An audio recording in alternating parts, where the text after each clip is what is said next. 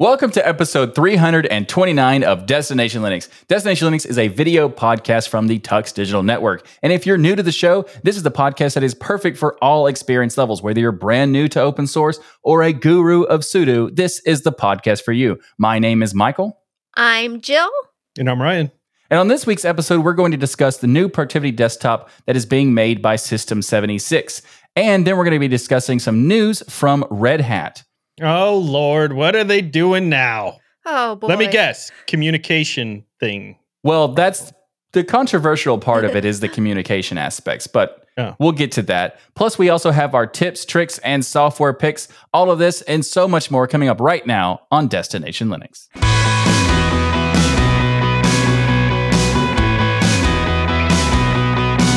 This week, our community feedback comes from Jason. If you want to send in your own feedback, you can go to tuxdigital.com/contact and send us an email or join our forum at tuxdigital.com/forum.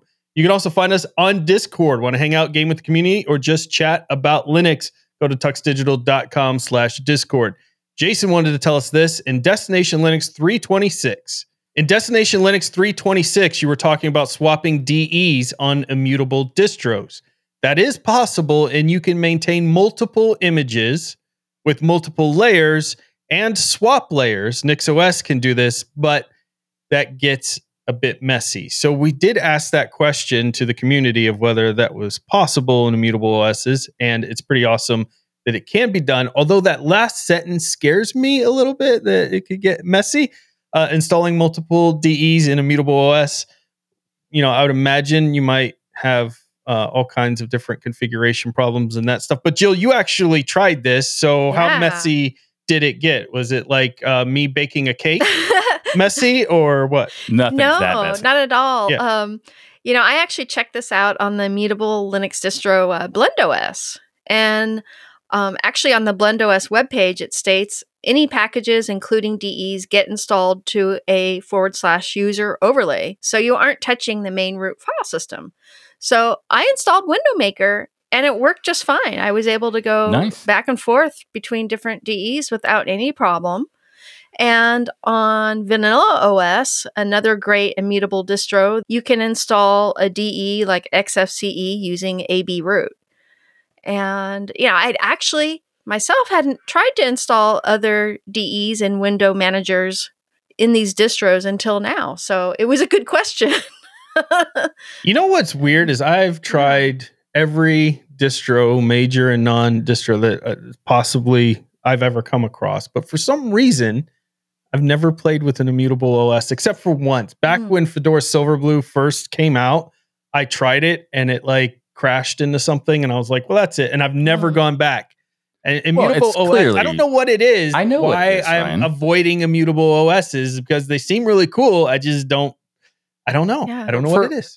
For people who don't know, I can tell you. Ryan, you're clearly the type who loves to tinker and change everything, including all defaults. Yeah, you like the defaults. So it makes sense that you wouldn't use an immutable then because you wouldn't be able to do all that stuff, Oh, yeah. Yeah, all those changes I love to make. You love changing everything, and not even just the layer on top, but you like to go in and change out the kernel and all this stuff. It's just... Oh, yeah. Totally. That's me. Let alone the wallpaper. No, he leaves the wallpaper on principle. I complain about wallpapers on distros that most people are like, well, you just click and change it. I'm like, yeah, but I leave it default. And so the default one they give me matters, okay? But everything else I'm going to change. Yeah, exactly. Yeah. Now, Michael, I do want to give an announcement to people because the whole immutable OS conversation kind of came up because, Michael, you were a bad boy, very naughty, and we're updating your machines. That's ridiculous. When I say not updating, I mean really old stuff, like Fedora 35 when he came to my house a couple weeks ago. So that's not that. It's only 2.5 years or so. Yeah. So the announcement that I want to give is that Michael not only updated his machine when he came here, but he's been keeping his stuff updated. And in fact, updated before an episode of Hardware Addicts with Wendy and me, causing problems because he did it right before. Issues. There was a problem. Well, I think Audacity wasn't working. That's why we went to Tenacity. Audacity's fault. Yeah, and we went to the Tenacity. So that was just a replacement of the app being, broken to a degree.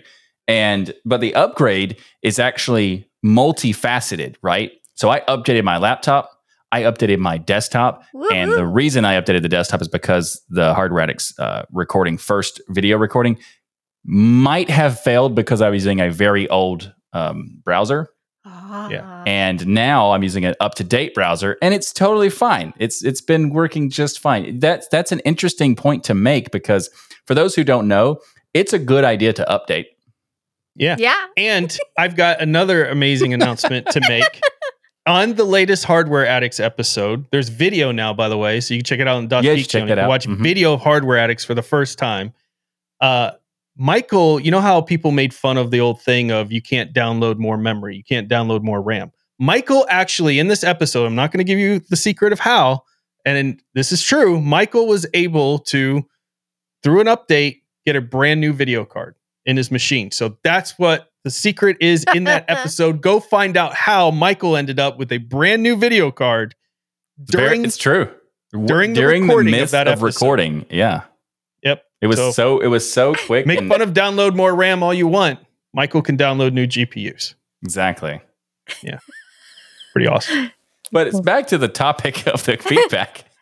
The point about it can get messy with the immutable changes of the DE. It also can get messy with changing the DE on any distro, just to make it clear, because there's not really made for that purpose. Some are kind of made, but they're more of like for the experienced user and that sort of thing. So like you can do it with NixOS, but that's not really made for everybody. That's more of an experienced user type distro.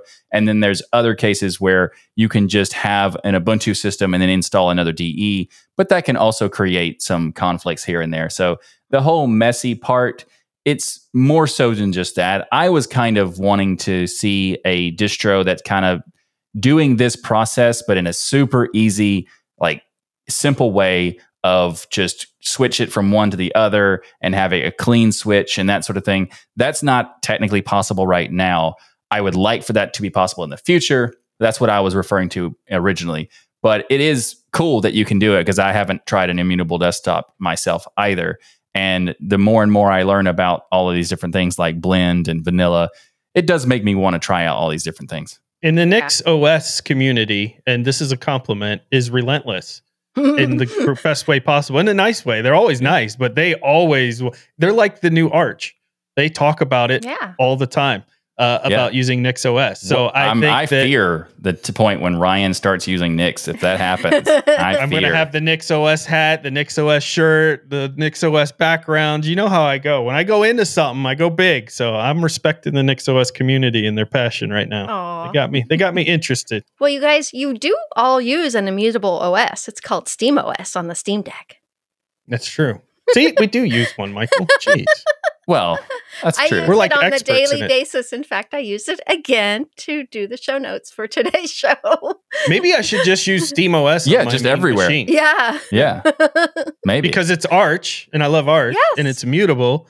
And there we go. I will be like a NixOS person, but just for Steam. Yeah, that's a fantastic idea. Now, let me know when you find the ISO for Steam OS 3, Okay, I'll work on it. which is, you're not going to find it. It's not available, people. However, you can get Chimera OS, I guess. That's Yeah, kind of an yeah. option. So try that out.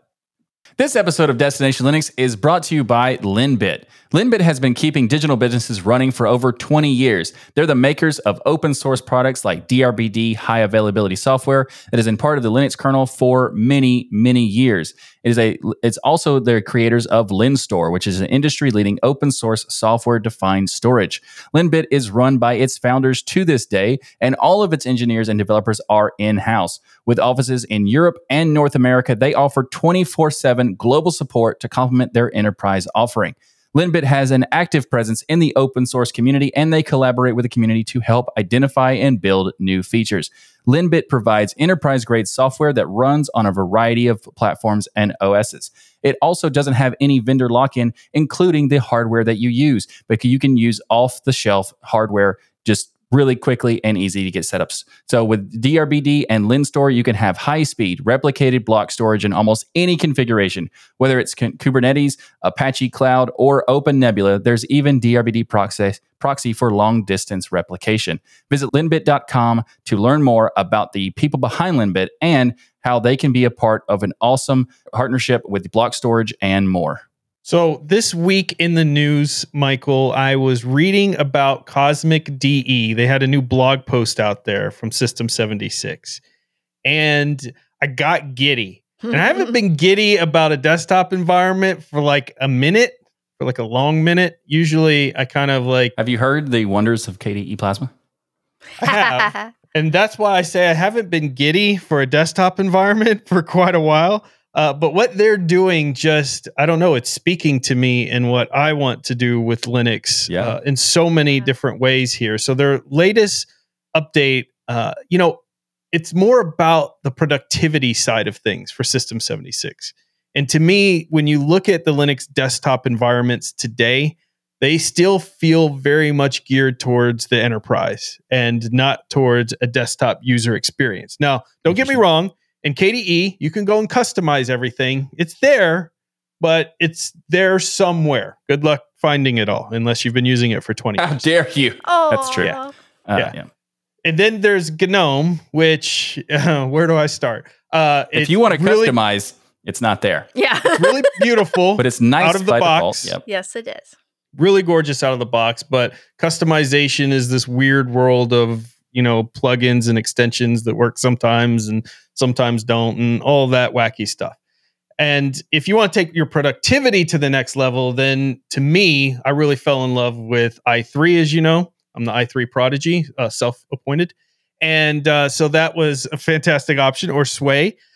But you don't really have a desktop, in my opinion, that's simple, beautiful out of the box, but has the productivity capabilities of like an i3, because that's where i3 really shines, is in that productivity side of it. And to me, reading what System 76 has been doing with Cosmic and where they plan to step in, it looks like they're kind of filling that place that of where I wanted desktop environments to go. And they're focusing very heavily on their tiling integrations, but kind of taking what they have in Cosmic version that they have today, Pop! OS, but taking it to a whole new level of almost the i3 paradigm, where very heavily focused on shortcuts, but also managing windows and stacks and other things that are very important. Like right now, I have 8 windows open to do this show. That's it? Like, Just 8? Just 8. Come on. Yeah, and you have even more. Yeah. And so it's very hard to organize all this. Now, i3, I could do a couple of shortcut combinations. I can even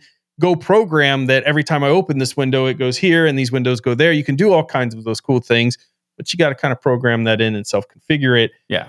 They're kind of doing stuff to make it all possible to do those similar things, but right through the GUI. It's pretty cool. And I want to clear up something first. There's 2 different Cosmic DEs that we're talking about. We're talking about one specifically that's not out yet. It's made on a Rust language, and it is currently in development. There's also technically the Cosmic desktop that is part of the System 76 Pop! OS offering with the GNOME enhancements that they do. So it's based on GNOME, and they have some extensions and tweaks to modify it. And this we're talking about is a completely different DE that also is called Cosmic. And just a quick tip, if you are creating a project and then you create a new project, don't call it the same thing, because it makes it a little confusing for no real purpose. Nintendo tried to do this, and it didn't work out very well when they made the Wii and then the Wii U, because people loved the Wii and did not remotely care about the Wii U. Get it? Because of the remote on the Yeah. So, Remotely care. That was Very, deep. Yeah. Thank you. very Thank you. good. You know, actually, I've decided that I'm done with dad jokes for good, Ryan. Aw. Oh, yeah? Yeah. What caused this? No, I'm only doing it for evil. Oh, so good. So So good. anyway. And evil at the same time. There's a lot of really cool updates in here. I think it's good to clarify that, because people will probably go and download Cosmic right now and be like, I don't see any of these very changes. different. Yeah. Yeah. So this is the new desktop environment that they're working on. To my knowledge, nobody can get a hold of it yet. It's still in closed beta. I first want to point out that the thing that I'm most interested in is the tiling part, because you have a nice DE with full tiling. That's great. But I'm not a big fan of the way that the tiling works on the current Cosmic, where it's based on GNOME. It feels a little clunky, and it doesn't really flow very well. I think it was a very good first attempt, though. Yeah, it was a very good first attempt. That's fair. Yeah. But the videos they showed in their blog post about how the new tiling is going to work with the whole grouping system and the way you can do like multiple styles, where you can do like quadrants, or you can do columns, and you can do all sorts of stuff. Like that is so very interesting, and I am very excited to play with that. Yeah, and the grouping, and it's very similar to how Plasma does it as well with the arrow keys. And let's not give Plasma any more credit than Michael already gives it every single episode. They don't call it grouping; they call it stacking. Windows stacks combine Windows, they have grouping one or and more. Stacking. Yeah, stacking is different. Well, stacks combine multiple windows, multiple applications like tabs in a web browser, which is really, really cool. This is interesting because this is something that Plasma used to be able to do, and I don't think it can right now. Did you just say something there's Plasma can't do? It used to be able to do. So what you could do is take any window and then kind of create a tabular system with other windows and be able to switch back and forth, even if those applications are completely independent and nothing to do with each other. Yeah. And that was a cool feature that Kwin could do. And I don't remember when they took it out, but I think this is what they're talking about with this new stacking system, because it kind of reminds me of how the Vivaldi browser uses their stacking system for their stacking tabs. And this seems pretty cool. But the combination of stacking and grouping and all of the stuff that they're showing, I am so excited. And hey, when's it coming out? Yeah. And me too. I'm especially excited about how they are, bringing those old school desktop integrations like tiling and window stacking in a fresh new way. And yes, window stacking is a key feature of classic X window managers like my favorite, Window Maker. TWN, Fluxbox, FVWM, and Xmonad.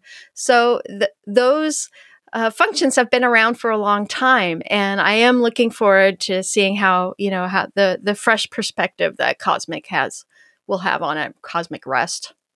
They're starting from a different perspective, I feel like, than a lot of DEs started with. Yeah. And going back to that productivity thing, they've already published, it's not even out for alpha for people to test yet. Although they're saying this latest update, this last month, fast-tracked it, was the words they used towards an alpha release. So I'm getting pretty pumped to get there and get my hands on this. But they already published all their keyboard shortcuts, and they published it. They're making it a big focal point of the desktop to really have all of these kind of shortcut capabilities, window stacking capabilities, tiling capabilities, again, focused on that productivity side of things. I think that if these screenshots that we've been getting for the last few months end up being an accurate, meaning it not only does that, but it does it without crashing constantly and all that type of stuff. This is going to be a game changer for the Linux desktop. I think this could be the desktop environment that a lot of people start switching to and want to get their hands on in all the distros, because it's something new. Number one, it's kind of built from the ground up. But number two, their approach is just something we don't typically see in a Linux desktop world, in my opinion. Yeah, I think it's great. A good point, because they're doing a combination of design and function, which usually it's one or the other.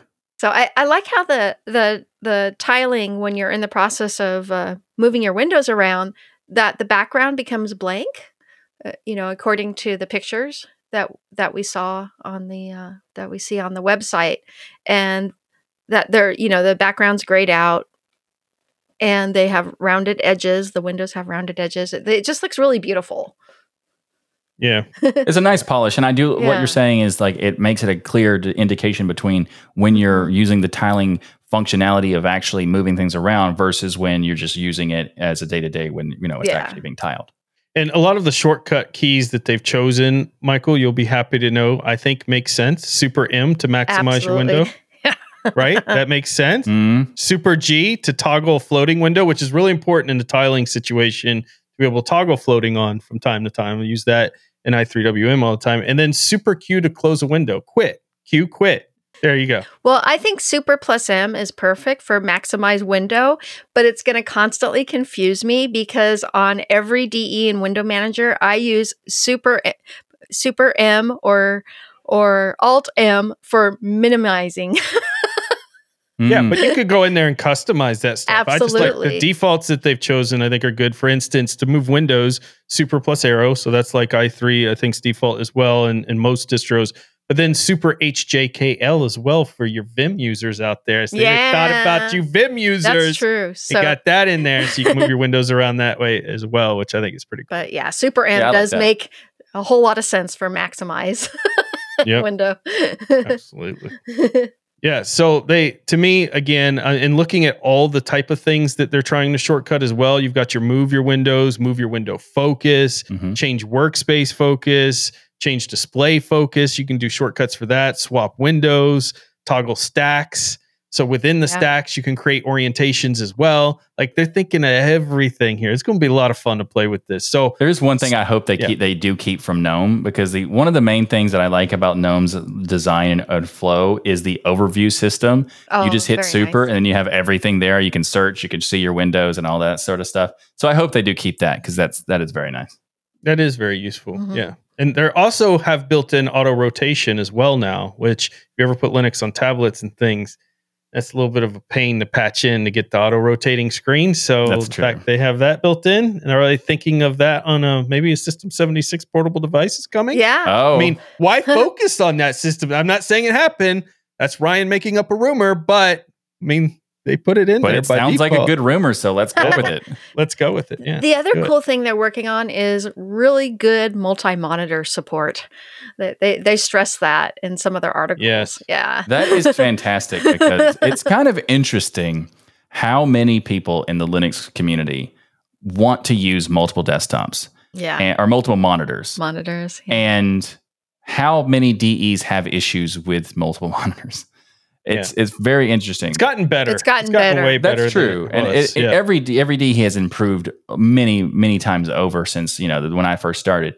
But it just seems like that's something that would be more important. And I really like the fact that they're putting it as a focus to include that. Yeah. In fairness, though, Windows is complete hot garbage when it comes to managing multiple monitors to this day, because when I go to work and dock my laptop, I got one monitor that will turn on, the other one's like no signal, then it starts flickering.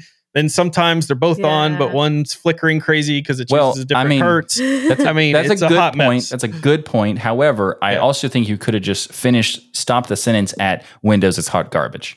Yeah. Good.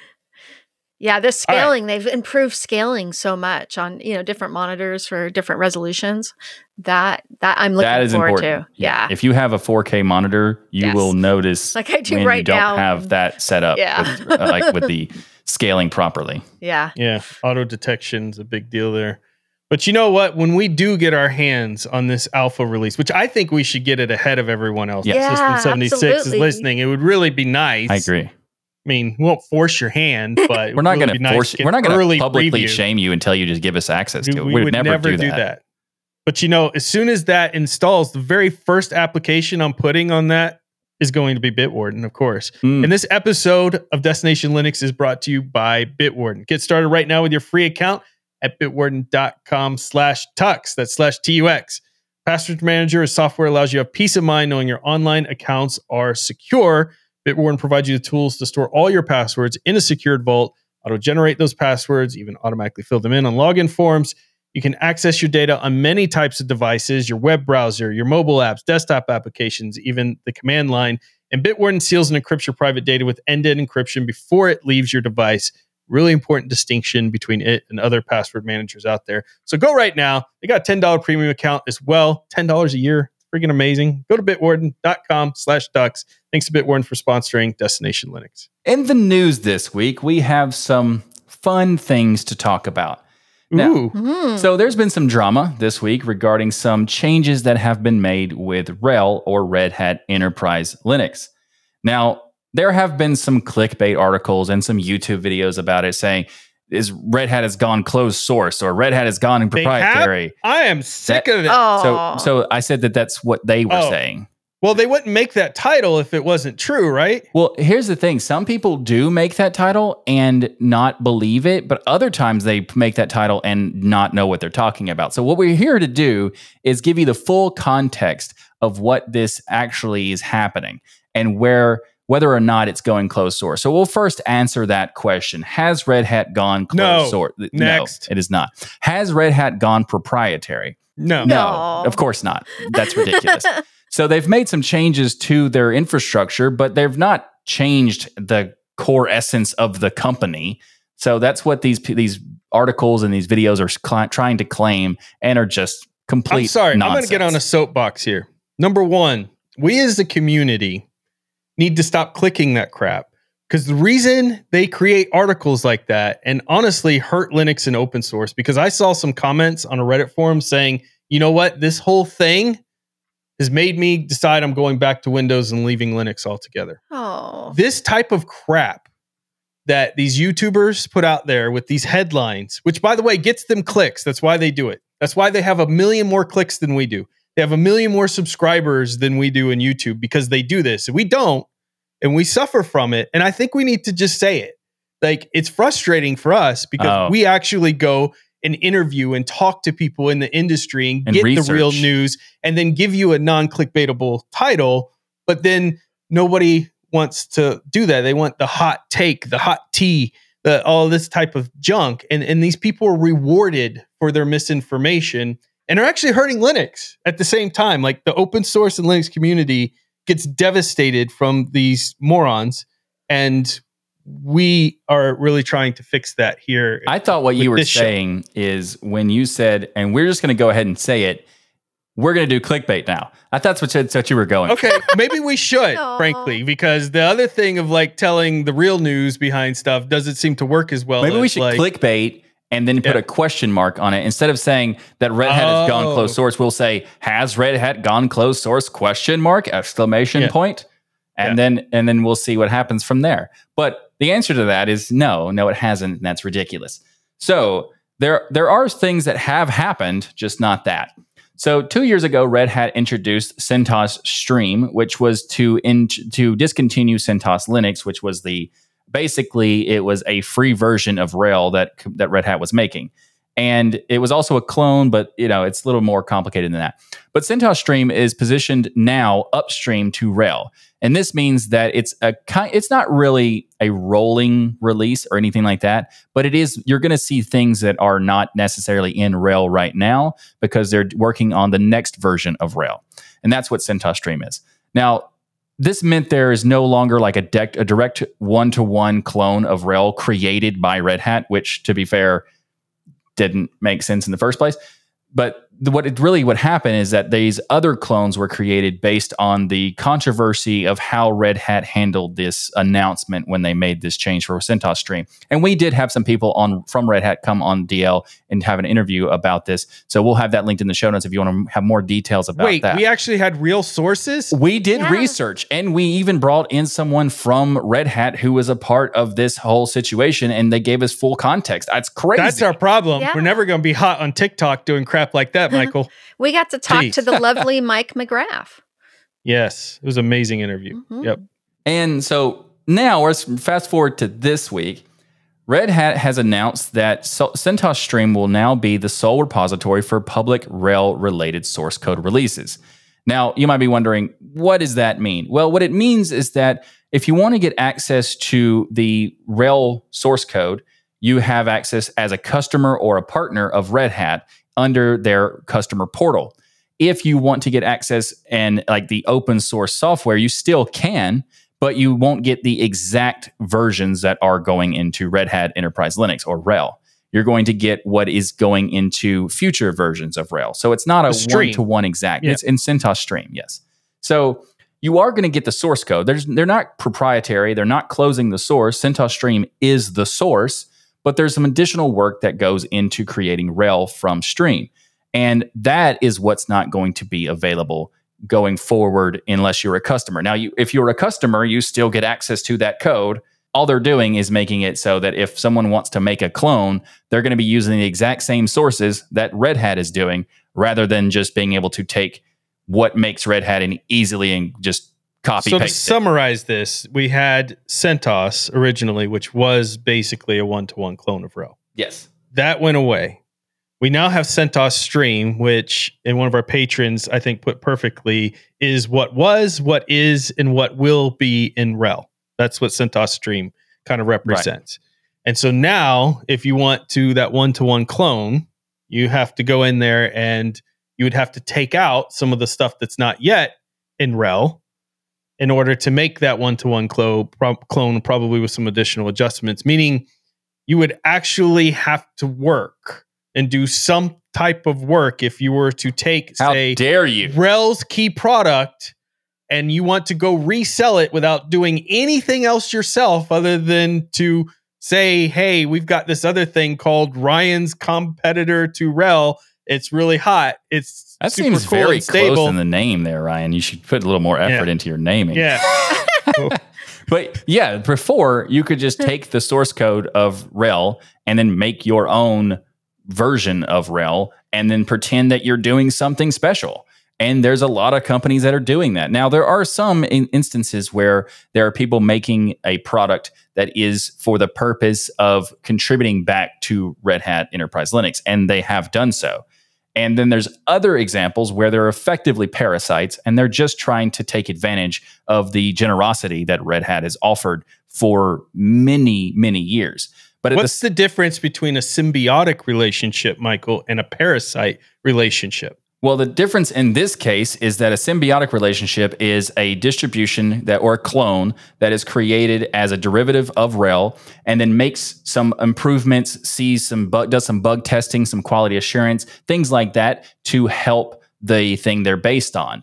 And there are clones that do that for RHEL. And then there are other clones that just pretend that they're super special when all they do is really change the branding and then that's it. And that would be the parasite type. Okay, but I'm a normal user, Michael, and I still just want a regular copy of RHEL, and I don't have the time to go out there and CentOS Stream and remove and figure out the different changes and all of that. So RHEL has kicked me out, right? No, not at all. Dang. So what they actually have is a developer edition where you can just sign up for an account, and they'll give you up to 16 instances of using RHEL for free.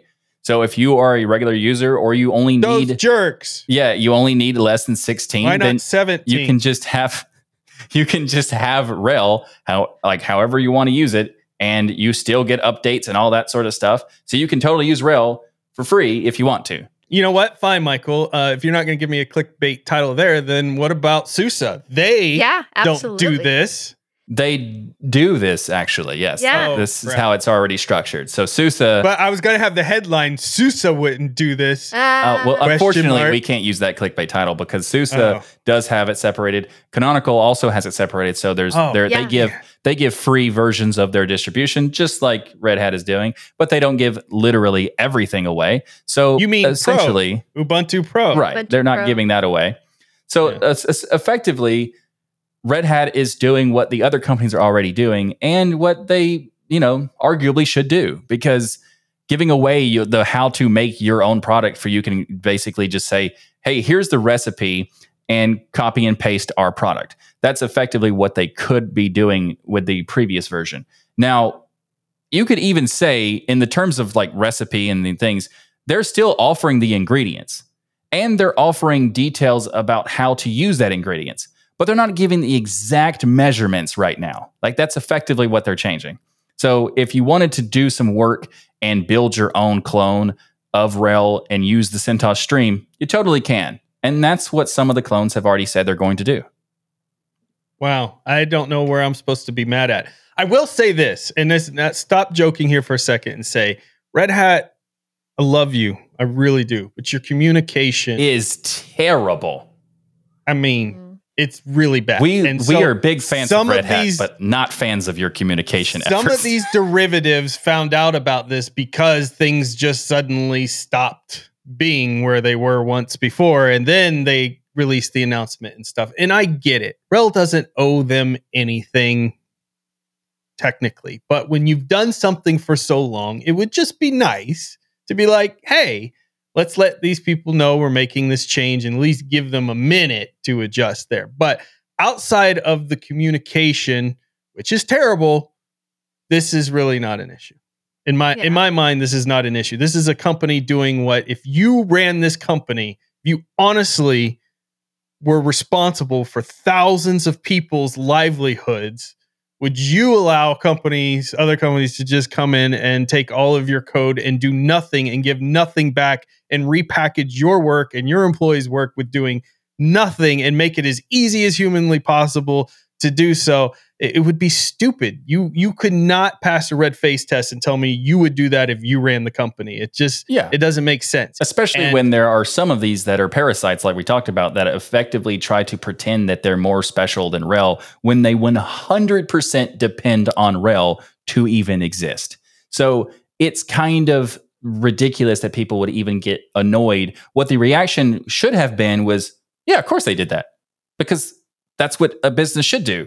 Not give away their stuff that easily. They did before, right? They did give it away before in CentOS, and then they kind of stopped. But well, technically speaking, CentOS was created way before, many years ago, by a bunch of people who were kind of creating a collaboration effort between a couple projects like Teo Linux and some other stuff. And then they eventually the entire project was going to go away, and the people who were working on it were going to start doing other jobs. And Red Hat wanted those people to continue to work on improving Red Hat or RHEL and CentOS in a way. So they technically acquired CentOS, but what they were really doing was acqui-hiring, which was they were hiring the people involved in the project so that they would now work for Red Hat. And so that they would be able to benefit from all the work and knowledge that those people were already doing. So it's a very complicated topic of where CentOS came from. And there's also people who are claiming to be founders who are not. And then there's other things about how Red Hat has handled CentOS. And I don't think that they did anything necessarily bad, because the project of CentOS, people would first time was like, oh, Red Hat's going to buy CentOS and kill it. And then eventually when these changes happen with Stream, they're like, see, I told you. CentOS was going to disband and die anyway. So what they did was give it a lifeline to continue to develop until it made sense for Red Hat to basically integrate everything into one system. And that's what it should have done, and that's what people should have expected. So the fact that people are getting mad over this, it's just super weird. Well, I think we have to talk about, in my opinion, the changing dynamics of the projects too. Like in the past, and I'm not aware, but there was I think one company I could think of, and I'm not going to name drop here, that was kind of taking advantage of CentOS in a way. But imagine you release a product for free that you spend millions of dollars in payroll to support yourself, your company. And then other companies are coming in there and utilizing that for free. That's free and open source. That's fine. But then they start talking trash about you as they're taking your free product and talking trash to you about you to your customers about your free product that you're giving for free, that you're doing all the work for, that you're paying for the payroll. Imagine that, like how frustrating that would feel to do something like that and then have people come back and start talking like that about your product. Like, I'm surprised, honestly, Red Hat hasn't done more at this point. Red Hat has a communication problem, but I think they've been overly... they've been incredibly generous, yes. Yeah. And I think that your point is very interesting, because the people who are attacking Red Hat for this are completely ignoring the decades of work that Red Hat has done to even be in the position they are, where they have clones who claim to fame is that they are one-to-one compatible or bug-to-bug compatible. The only way to do that is to copy and paste the content. Like, the fact that Red Hat even allowed that in the first place, arguably would be, most CEOs would come in and say, don't do that, right? But there's a other thing is that the fact that they're doing that in an open source way, and they're still open source, people, they're still doing that. But I think that you would even say that this is a good example of the community, or people who are benefiting for free, or the people who are feeling like they're entitled somehow to this, unleashing vitriol against Red Hat. This is an example of why companies don't push open source. This is why some companies see, even the biggest, most loved company in open source with Red Hat is getting hate for having the audacity to still give it open source, but doing it in a different way. It's a changing of the model, and somehow that gets them attacked. See, that's why we won't go open source. This is a great example of a community eating our own for zero benefit in doing it. And it's a great way for people to point at that and say, well, that's why we'll never do it. Yeah. Yeah. So what do you think, Jill? Oh boy. Well, initially when I first heard the news, I knew I think people are overreacting. I need to find out more information. And Don't ever do that, Jill. That is not the culture we Come on, live in. Jill. Jill, don't be This rational. is the TikTok generation. We just whatever's on the internet's true. yeah, and you know, I knew there was a really good reason for doing this, and that it actually is positive and not a negative. I think it's positive for the fact that, you know, the desktop is not going to get where we want it to be if we don't have companies that have money that are investing in building it out. Yes. Absolutely. And so I know that in the Linux culture and open source culture, and I get it, we see so many companies that are destroying things we love, and they do horrible things to get money and be greedy and all of that stuff. And so it's easy to hate every big corporation. But I think you have to take case by case basis and look at ultimately what have these companies done in the broader picture? What are they contributing back? Mhm. Where would we be without them? And those are the questions you should ask before thinking. That doesn't mean Red Hat doesn't make bad decisions or Canonical doesn't make bad decisions.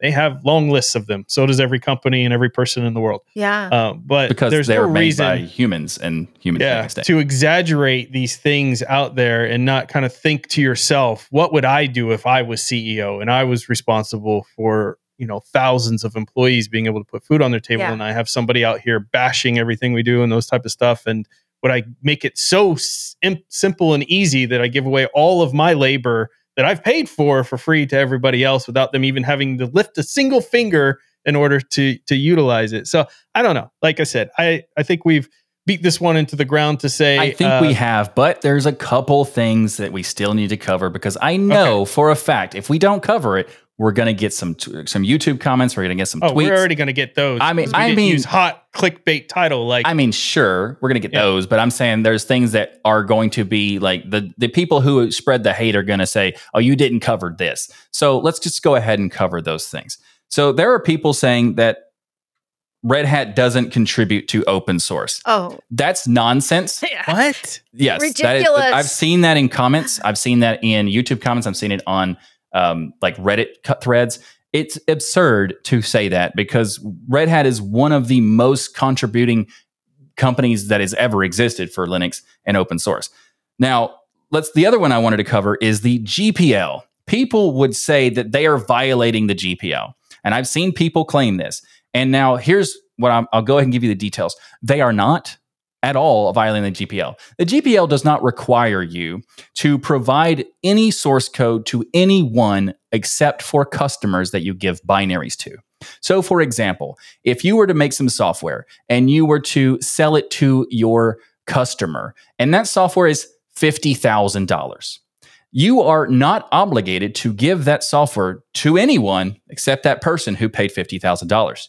That is what happens in some cases with like these industry specific like mega companies who make these super specific. They can still be open source, but the people who would get that source code would have to pay a lot of money to do it.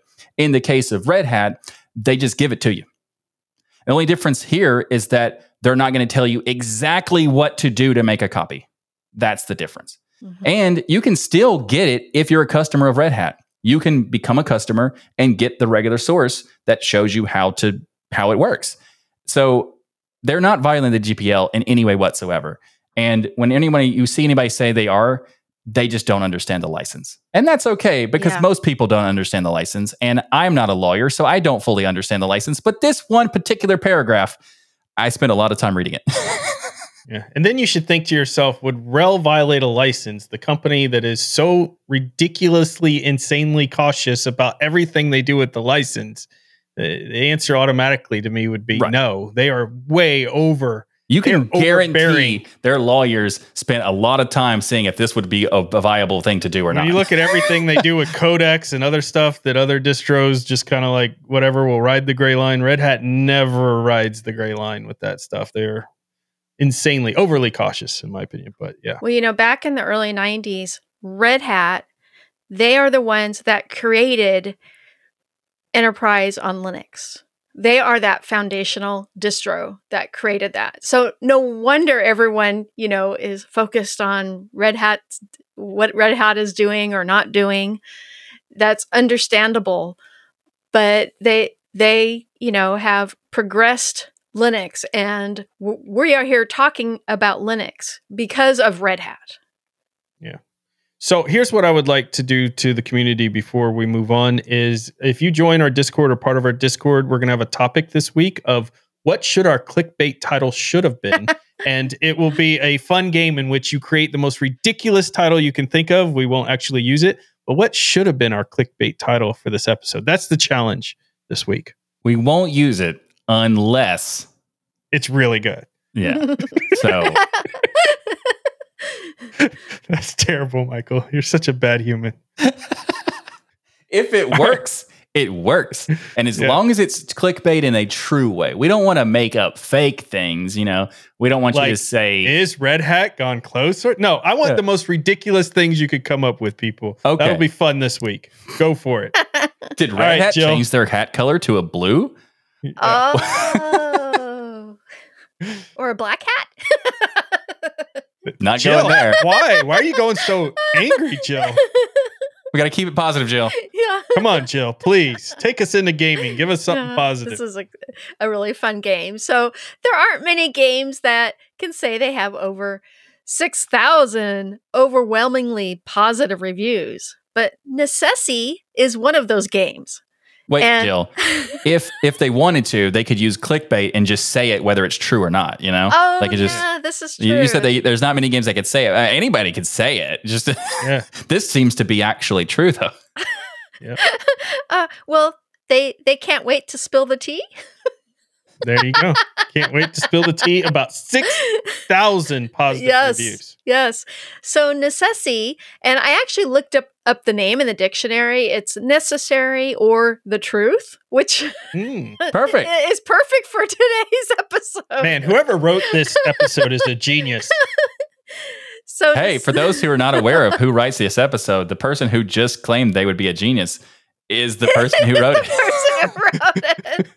Don't expose my secrets, Michael. Aww. But I agree. It's a very well written episode. Thank you. For those who are also curious, no, it's not scripted. We just write out what we're gonna. We pick the topics we're gonna cover, and then Ryan does. It was just magic. It's magic. If you think that we're able to script this kind of back and forth, I mean, that would be impressive. Yeah. I write this out every week. So Necessi is a top-down sandbox action adventure game in a procedurally generated world. And it's cool because you progress your character's gear and settlement through fighting, mining, exploring, crafting, trading, and more. It actually really reminds me of games like Terraria or Don't Starve. Don't Starve is one of my favorites. Yeah. And Subnautica, which I've really gotten into. And it's really cool because you establish a settlement and travel to other islands with unique biomes, cool monsters, loot, and recruit awesome settlers on your way. Loot and recruit. Yeah, loot and recruit. And just as amazing is the amount of people who love this game, even though this game is still in early access. I find that amazing. And it's been in early access for a very long time, since 2019. Let me explain that one. Yeah.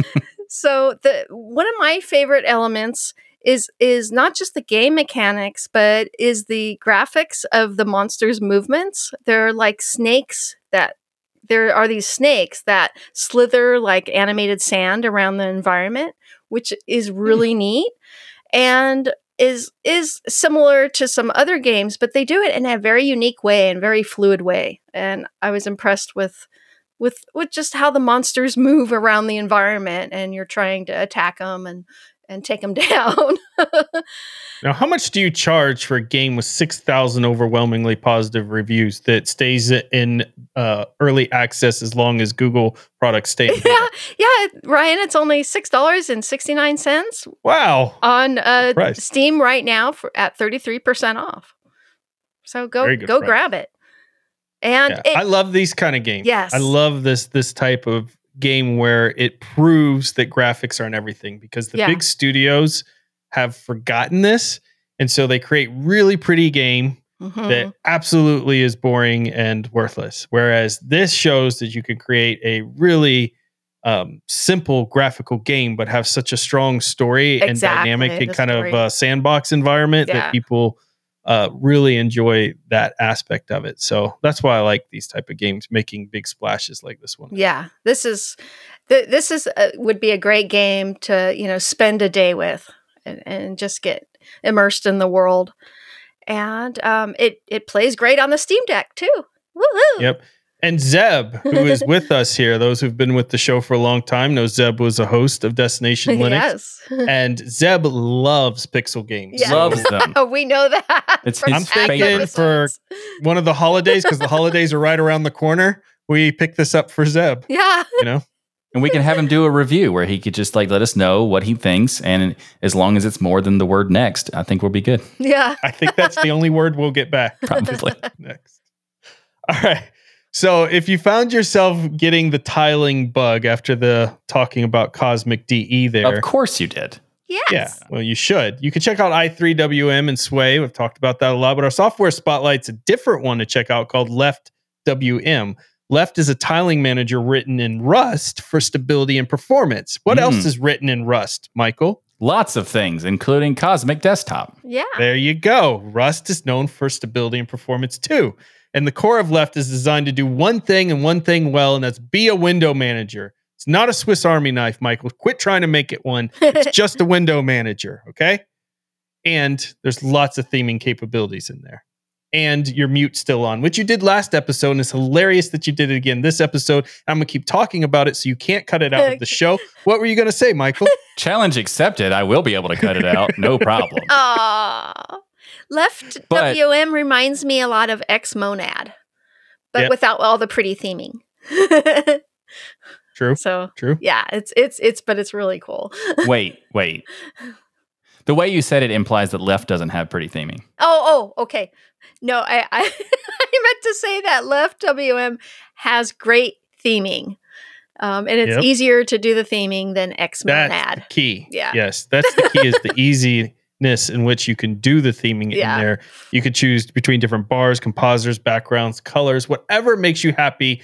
I will keep it default, but for other people who go out there and change stuff, there you go. So Ryan, I have a really quick question about this. So Left WM, how does it do the tiling? Do you always have to go left when you move your windows? It's like a NASCAR race. Yeah, exactly. It's turning left, but it just many times. Left, I think left. So if you want to put it in the top right corner, you got to go left. Yeah, I think that should be a challenge for the community as well, that you install Left WM, but all of your shortcuts have to use left in them at some point, and see if you can get everything shortcutted by just using the left arrow. Perfect. Yeah. Good. It also has built in from the very beginning support for multiple screens and ultra wide monitors. So if that's something that you've kind of struggled with in other different environments, Left WM should work really well for that. So check it out. Let us know what you think of it. Our tip of the week this week. Well, since we've been talking about tiling and Cosmic DE, I think this is a perfect time to tell you about the tiling that you can do in KDE Plasma. Oh, come on. We almost made it an entire episode without this. To use the tiling functionality in KDE Plasma, you can press and hold the super key and then use the arrow keys. And if you do a multiple back and forth between one of the arrow keys and another arrow key, you can actually put it in quarter tiling. So for example, you want it to be in the top right, you can push up, then right while holding super down the entire time.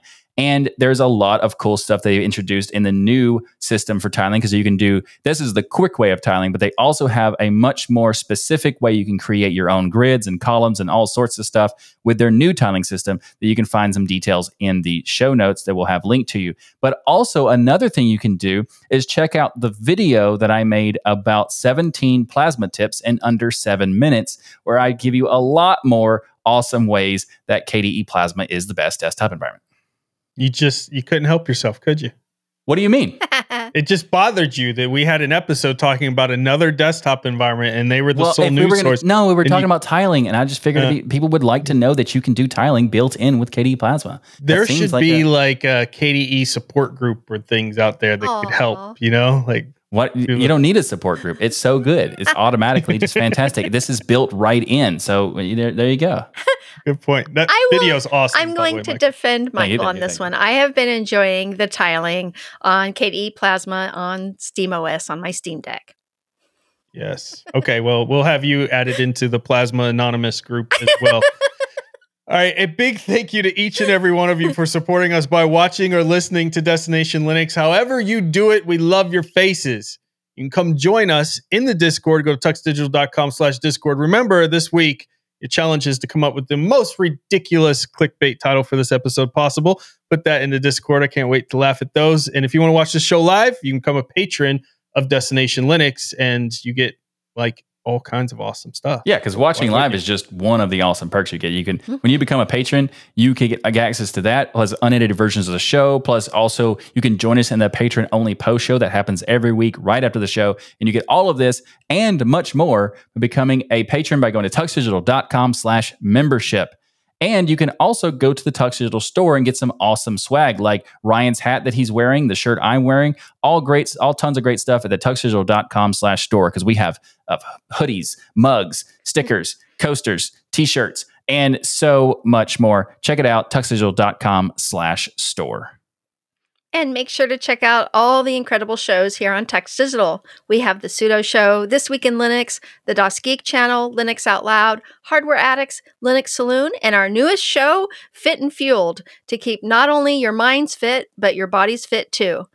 Everyone head to tuxdigital.com and subscribe to all these great shows. And don't forget to leave a rating on your favorite app so others can discover the power of open source and keep those penguins marching and the full Monty of Linux and open source awesome sauce. Hold up, Michael. Before you do the closing of this show. What's that? Jill, what is on your shirt? Yes! So my shirt... Oh, that's interesting. You point that out, yeah. I'm not short. I'm penguin-sized. Is that a reference to my height again, Jill? I was about to say, why do you not have that shirt, Ryan? I kind of wore it on because purpose. I am the average height for a male my age at 5'12", Michael. 5'12". And you are just a circus freak, okay? I'm not the size of a penguin, and I'm sick of you telling people. I didn't give that shirt to Jill. I wish I had. That'd have been hilarious. But it just seeems perfect. Well done, Jill. So Nico Jet said, "Is that a picture of Ryan on Jill's t-shirt?" Oh, nice. But the truth is I'm shorter than the average woman, so I can wear this shirt. I'm under 5'1". That shirt is awesome. By the way, the Emperor Penguin is 5'9", so they're not too much shorter than my 5'12" that I tower in. Pretty sure you've got some numbers mixed up there. No, Ryan. It's on the internet, so it must be true because there's clickbait involved. I literally searched it on the internet, and it's right there. You searched for how tall are Emperor Penguins --5'9", and then it just found an article that it looked exactly what you were looking for. So Ryan, you're just penguin-sized. That's all. It's okay. No, I'm not, Jill. So Ryan, I understand you don't like short jokes because they go over your head. Oh my God. You know what? I don't have to take this. I could go to one of those respectable shows on our network, like the Pseudo Show, and not be treated like this over there. Ryan, you're totally right. You don't have to take this because the show's over. Everybody have a great week, and remember that the journey itself is just as important as the KDE destination. Yeah. Oh my gosh. Send help. Thanks, everyone. See you next week.